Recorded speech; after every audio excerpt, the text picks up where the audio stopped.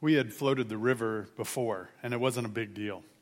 It was very enjoyable and slow-paced, or at least it was the time before.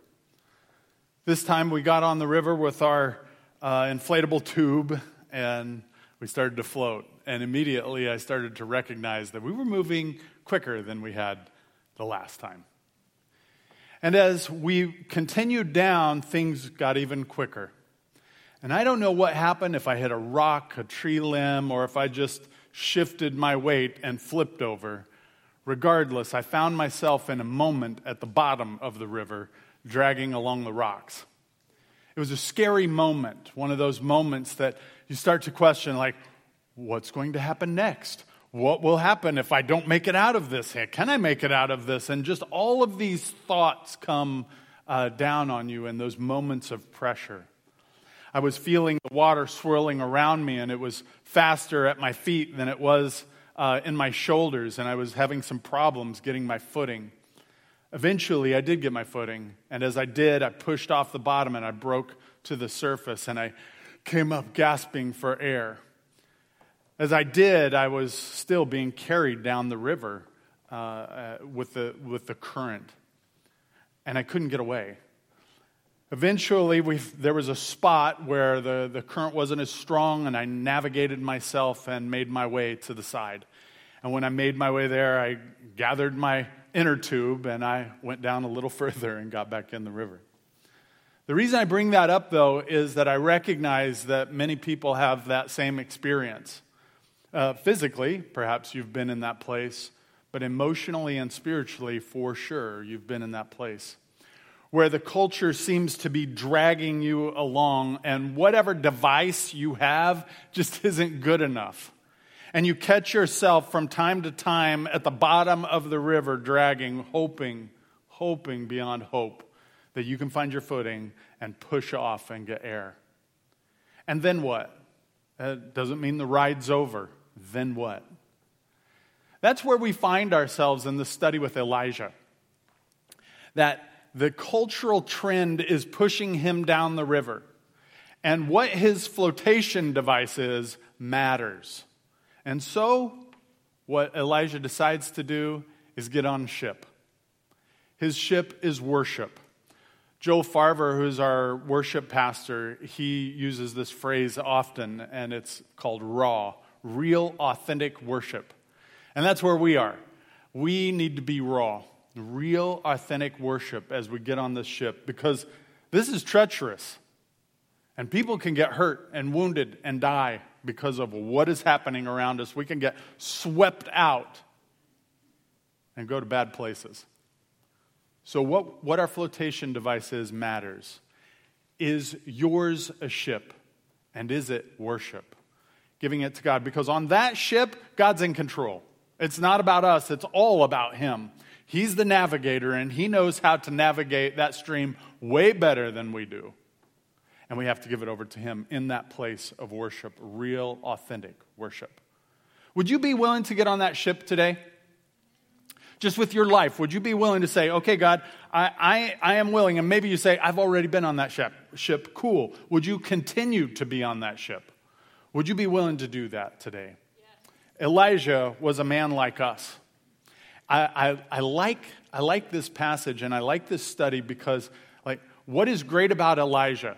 Well, nothing really, but he meets this extraordinary God who loves him and walks with him. And as Elijah sees where God is at work and follows him in that place, he goes against the current and he brings others with him to life.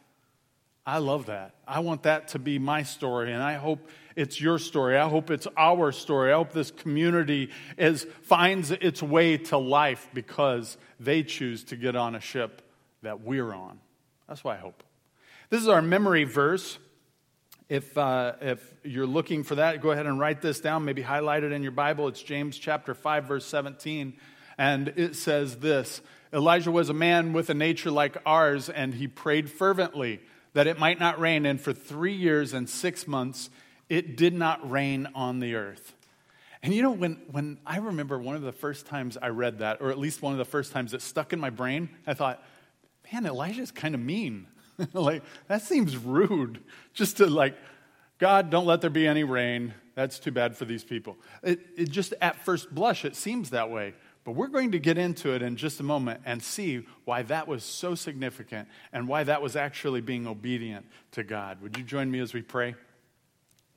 Lord, we love you and we thank you and praise you. We ask, oh Lord, that you would be exalted and lifted up in the things that we do and in the things that we say.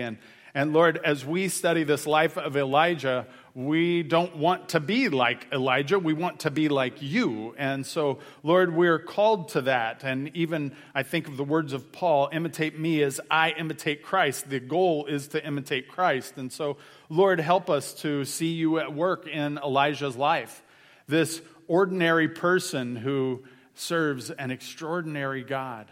And Lord, for us today, I ask that we would get on the right ship. That we wouldn't hold on to our own lame flotation devices that have no ability to get us through this life. But rather, Lord, that we would get on your ship, that we would get on the worship, and that we would, in a real, authentic way, live lives that would be obedient and in love with you. And it's in Jesus' name we pray. And all God's people said, Amen. Amen. Well, to tell Elijah's story, we have to start way back before Elijah.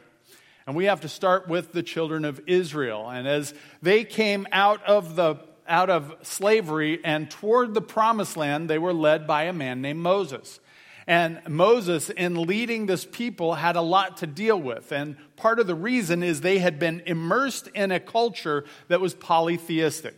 Polytheistic is many gods. So they worshipped many gods in this culture. And so there was a sun god, and there was a god of death, and a god of the afterlife, and there were god of the harvest, and god of travels, and there were all of these gods. And they are immersed in this culture, and it's the norm, right? It's normative to them. That's what you do.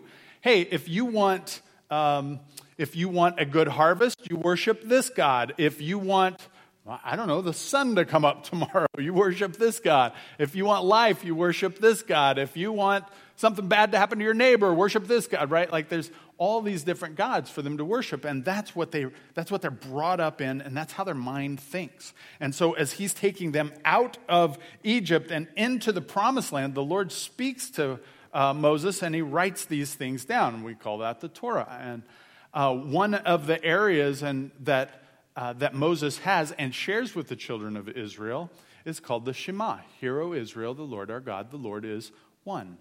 And the significance of that is layered.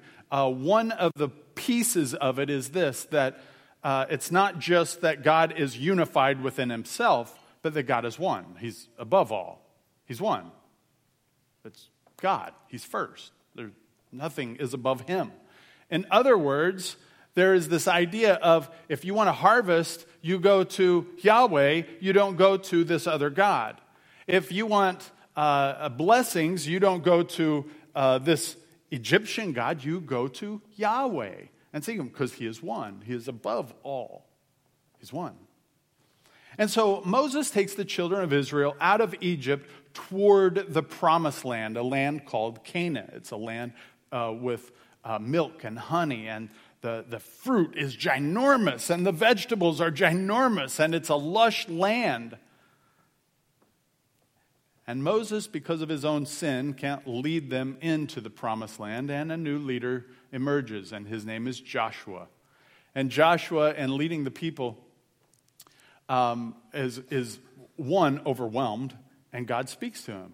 Be strong and courageous, Joshua. Do not be afraid. Do not be dismayed. I'm with you. And Joshua leads into the promised land, and as he goes into the promised land, he comes up to a city called Jericho. Jericho is a huge city with these walls that they could have chariot races on. Ginormous city, impenetrable. What will they do? Well, Joshua meets an angel and asks the angel, are you for us or against us? And the angel says, neither. I'm not for you or against you. I'm for God. I serve him. Like, that's a great place to be, but it's also intimidating. for Joshua. And Joshua recognizes right away that he needs to serve the Lord and that they are going into this land to serve the Lord. They're bringing light into the darkness, and we'll talk more about that in just a moment. So as they're going into Jericho to fight it, Joshua makes some statements, and one of the statements is that this city is going to be a city of destruction for the Lord. It's separated for God, and it's supposed to be destroyed, and everything in it, with very few exceptions. And those things are supposed to come out, and they're dedicated to the Lord, including Rahab and her family. Other than that, this city is destroyed. And in Joshua chapter 6, verse 26, Joshua gives this curse to whomever would choose to rebuild this city. And basically, they're going to lose their children, their sons, in the rebuilding of this city. Well, the children of Israel take the promises of God at His word, and they inhabit the land. And the tribes spread out through the land, and it is indeed a land flowing with milk and honey. It's not always easy, but God is faithful. And in God being faithful, they decide to come to this place and say, you know what? Everyone else has a king. Why can't we have a king? Wouldn't it be great if we had a king? We should have a king. God, why don't you give us a king? And God says, well, I am your king, but I'm not going to fight you over this. If you want a king, I'll give it to you. And so Saul becomes the king. Saul is head and shoulders above everyone else. He's the obvious pick, and he becomes king. He doesn't do what's right, and he is cut off from the kingship. David takes over. David becomes king, and he is a man after God's own heart and leads the children of Israel in worship and in victory. But there's blood on David's hands because David chooses to sin. And he sins against the Lord by killing Uriah the Hittite and taking Uriah's wife as his own. Because he has this blood on his hands, he's not allowed to build the temple, the house of God in Jerusalem. That's given to his brother, Solomon. And so Solomon takes reign. And when Solomon comes in, there is this time of peace. There is a time of prosperity that Israel hasn't known. And then Solomon dies. And his son, Rehoboam, takes over. Rehoboam seems to be a good king, at least initially, and he's confronted with an issue. Some things had happened to the tribes in the north, and they felt put out. They felt like the burden was too hard. And they asked Rehoboam to reconsider the situation. And Rehoboam says, give me 3 days. They go away. Rehoboam goes to the elders, those who had served under his father Solomon, and said, hey, what's going on? They get a wise answer from them. He then goes to his peers, and he says, hey, what do you guys think? And they said, too bad. That's my paraphrase. That's not exactly how they say it, but they said, too bad for them. Let them know you're king. And he takes the advice of his peers and not the advice of the elders. And what happens is the kingdom is torn in two. There is a northern kingdom and a southern kingdom. Simeon has kind of been engulfed by Judah in the south. The tribe of Benjamin is also there, and the Levites in the south. And the rest are in the north. And the rest in the north get a king, Jeroboam. Jeroboam comes up with new ways to do evil in the sight of the Lord. And that is the story of the kings that follow in the northern kingdom. And we are going to follow that succession down to the seventh king. The seventh king is not just wicked, but he enjoys it. He likes it a lot. He's also very pragmatic in his approach. And this is what I mean. In the north, they started to worship Baal and Asherah again. They liked Baal. Baal was this god of fertility, and one of his primary jobs was to send rain into the land. And the people loved that. And it was lush, and it was green, and it was good to them. And they were having good harvests. And Ahab continues to encourage that and to grow it. In fact, this is a Canaanite deity, Canaanite god that they're worshiping in the northern kingdom. He ends up marrying a Phoenician who is from the line of Cana, and her name is Jezebel. And Jezebel continues to push the same agenda. Well, it's sweet that you guys worship Yahweh. He did bring you out of Egypt. Fantastic. But if you want your land to grow, if you want good things, you should worship Baal. And let's add Asherah to it. Asherah is the mother of Baal. And things start to get really weird here. Now, culturally speaking, and around this area, this has been happening for a long time. So I'm sharing it to you like this is a new development, but it's not been. It's just not been a practice of Israel at times. So this is what happens. In the worship of Baal, they would say things like, whatever we want Baal to do, we have to show him we're serious. So we have to do it. To get Baal's attention, we need to do what we want Baal to do. So if we want to harvest, then we want the best fruit. We need to give him our best fruit. Now that sounds nice, but the way that they practically went about doing that was through sacrifices. And so they would sacrifice, and ultimately bulls were the primary sacrifice to Baal, at least for a time. And then they said, you know what would be a better sacrifice? Our kids. That is really the fulfillment of our fruit. If we really want Baal to honor our land, to give us good things, all things, then we need to be all in. And one way we can be all in is to give Baal our children to sacrifice. And that's what happened in the northern kingdom. And there was a lot of sacrificing. And consequently, things grew. Fruit was good. The land was green.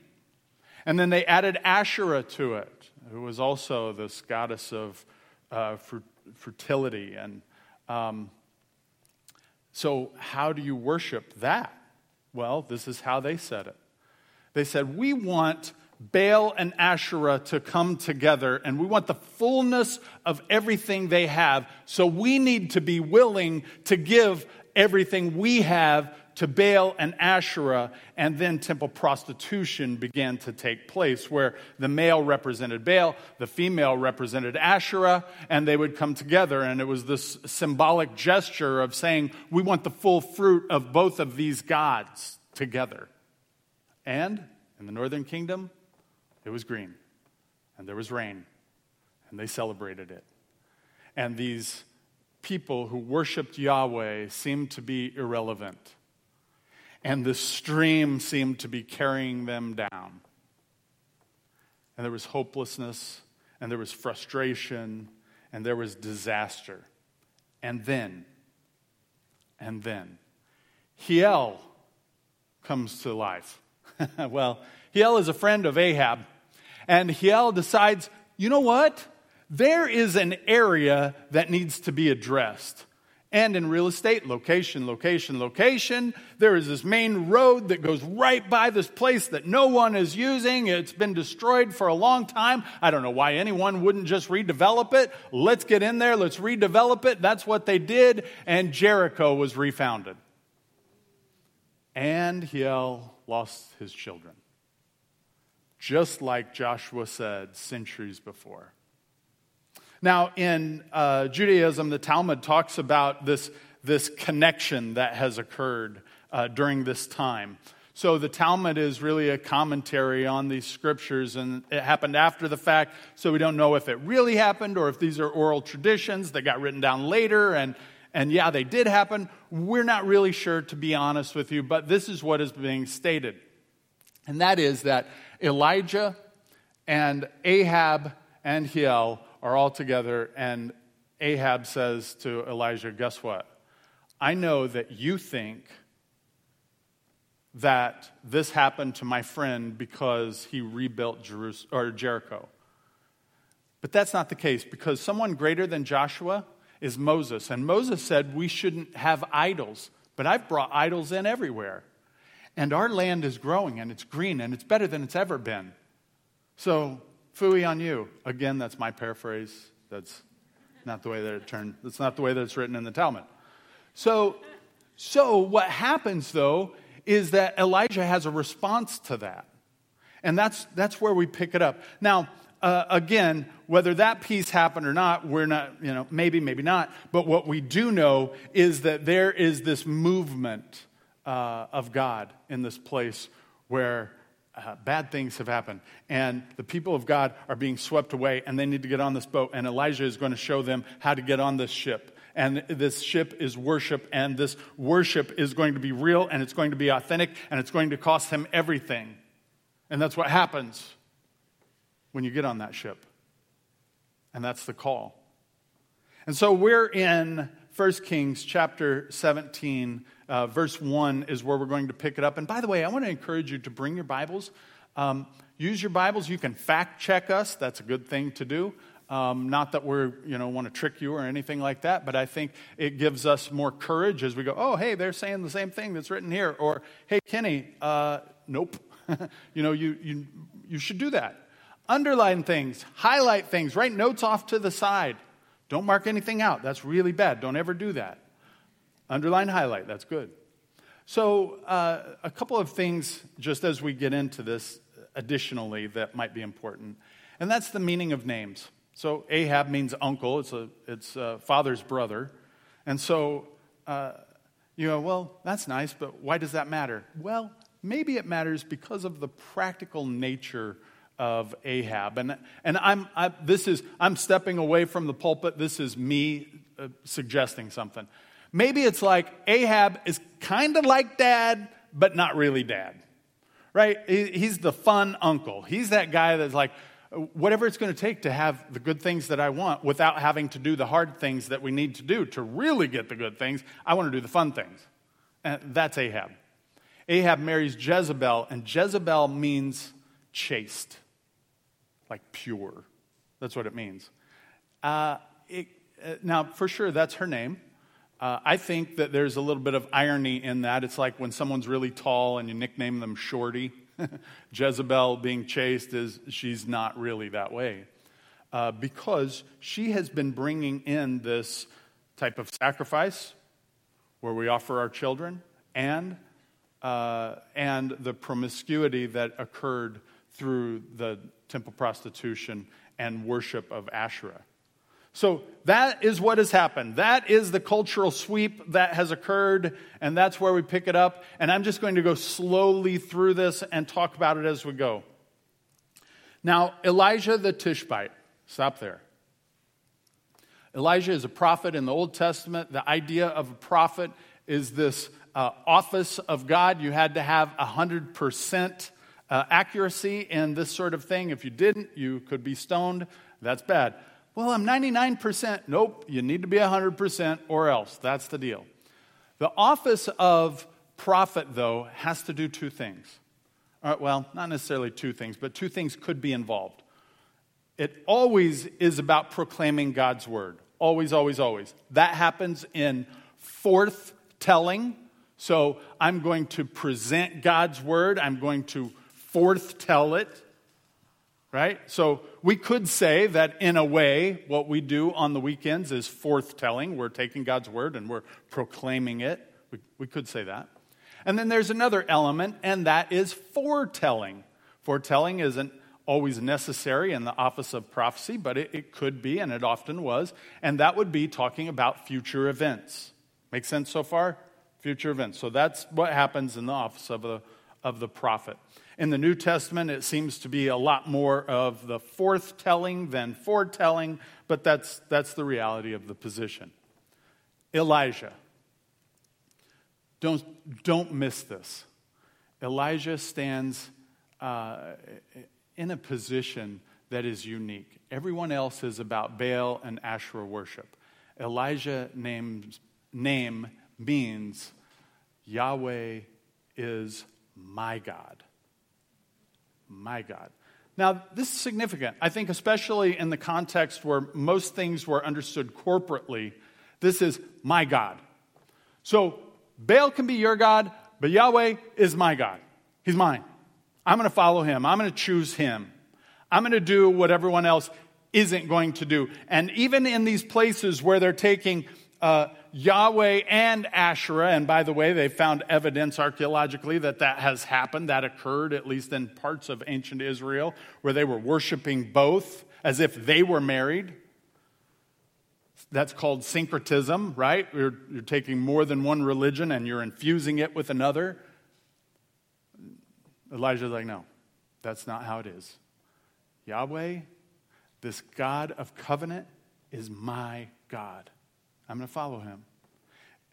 It's dynamically different. The Tishbite of Tishbe. Now, as far as I know, and as far as I could tell, they haven't found Tishbe yet, but they probably will. I assume they will. Here is an interesting piece, though. The word Tishbe means captivity.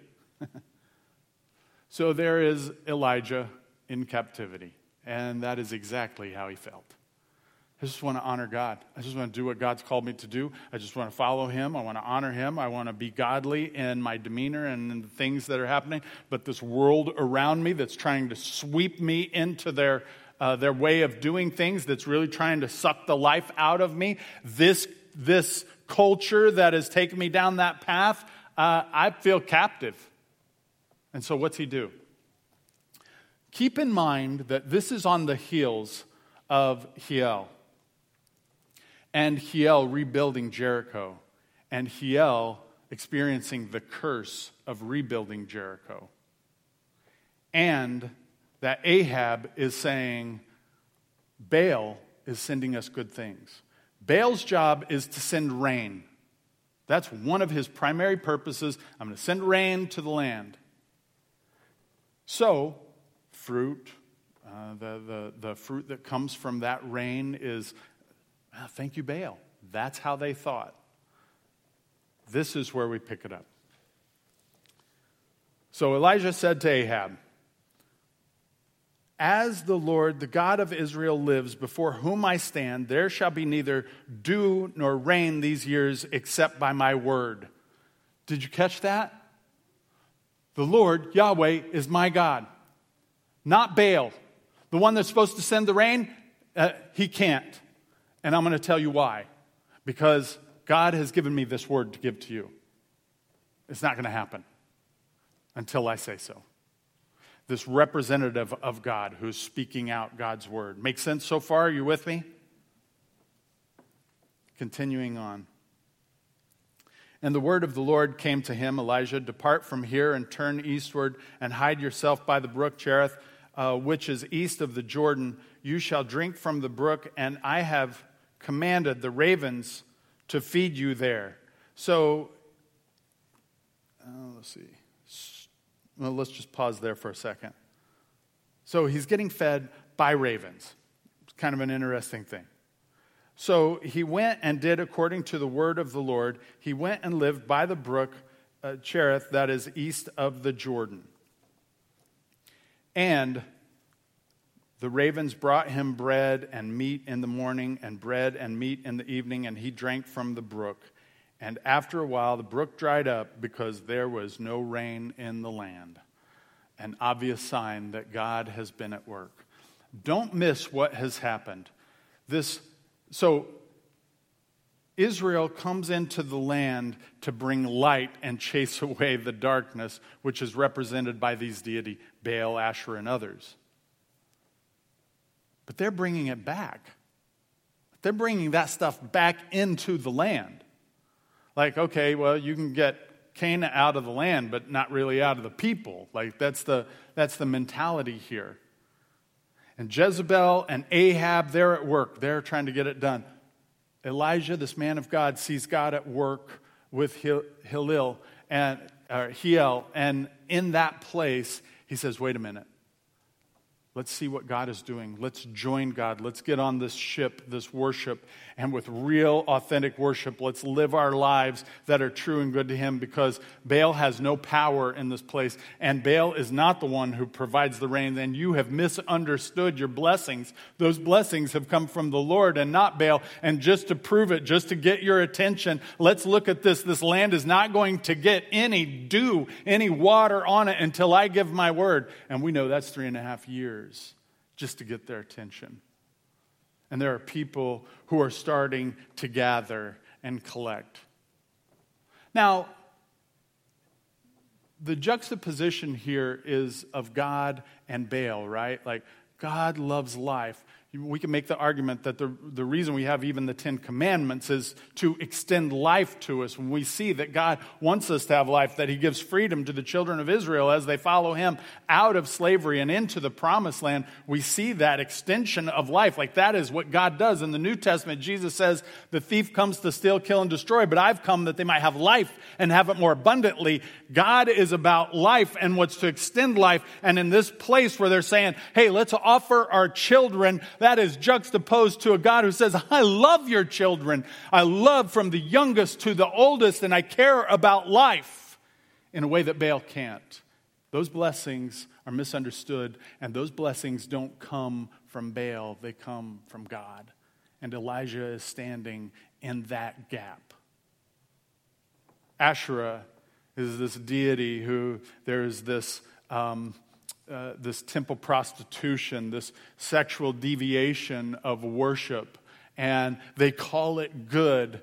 And God says, no, I have things perfectly planned where sexuality is supposed to be and how it is supposed to look, and I care for that, and I want it to be good and extend life. And what is happening here is spreading of diseases, not just physical, but mental as well, and that is not okay. And God stands in juxtaposition of Asherah and says, I have a plan in this place. And Elijah is in the gap. And that's what we see in this place. How about you? How are you doing in this gap? Do you feel like you're being swept away by the culture and like you're going to drown? Do you feel like, I can't make a difference? Well, maybe God's at work. And maybe in that place where God is at work, we can get our footing. And in that place where we can get our footing, we can stand with Christ.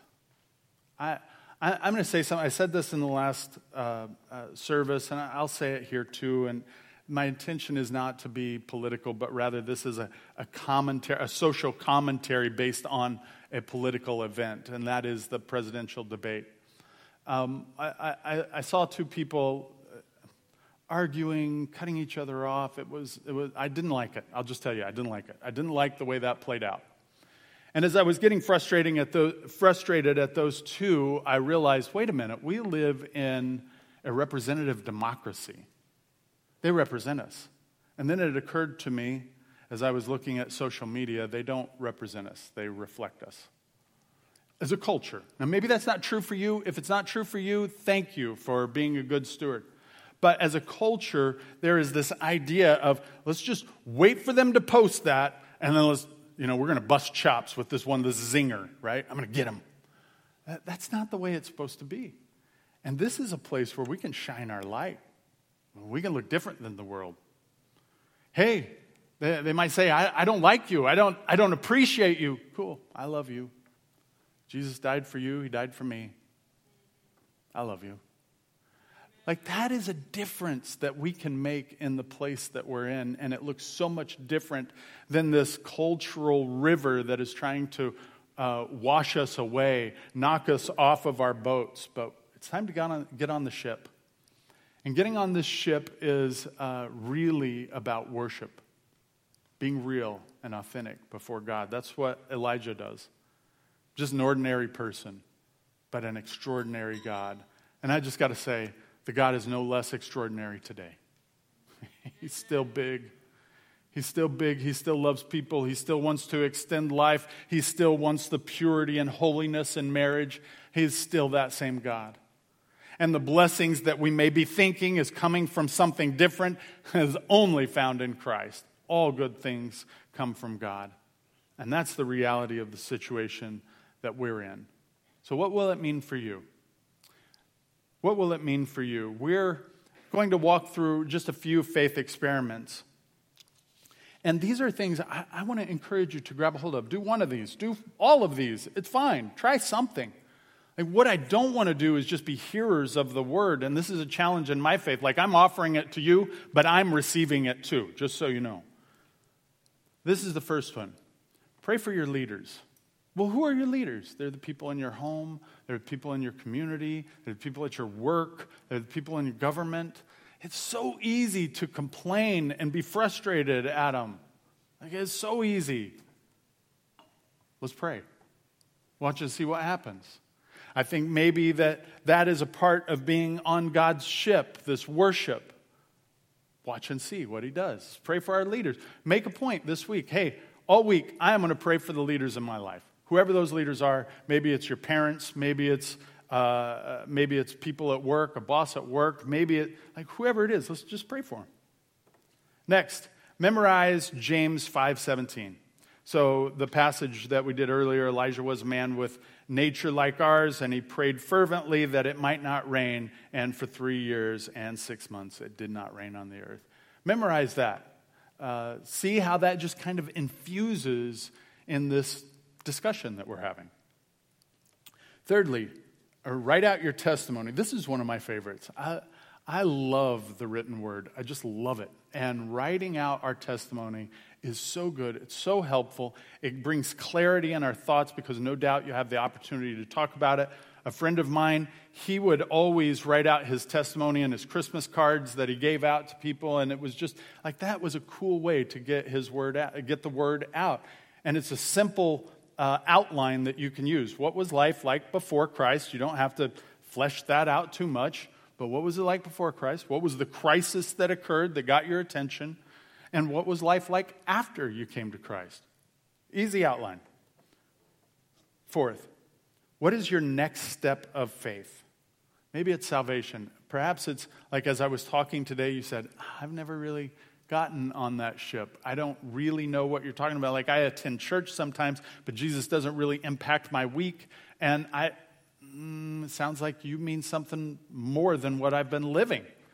Can we talk? Yes, let's talk. Let's talk about salvation.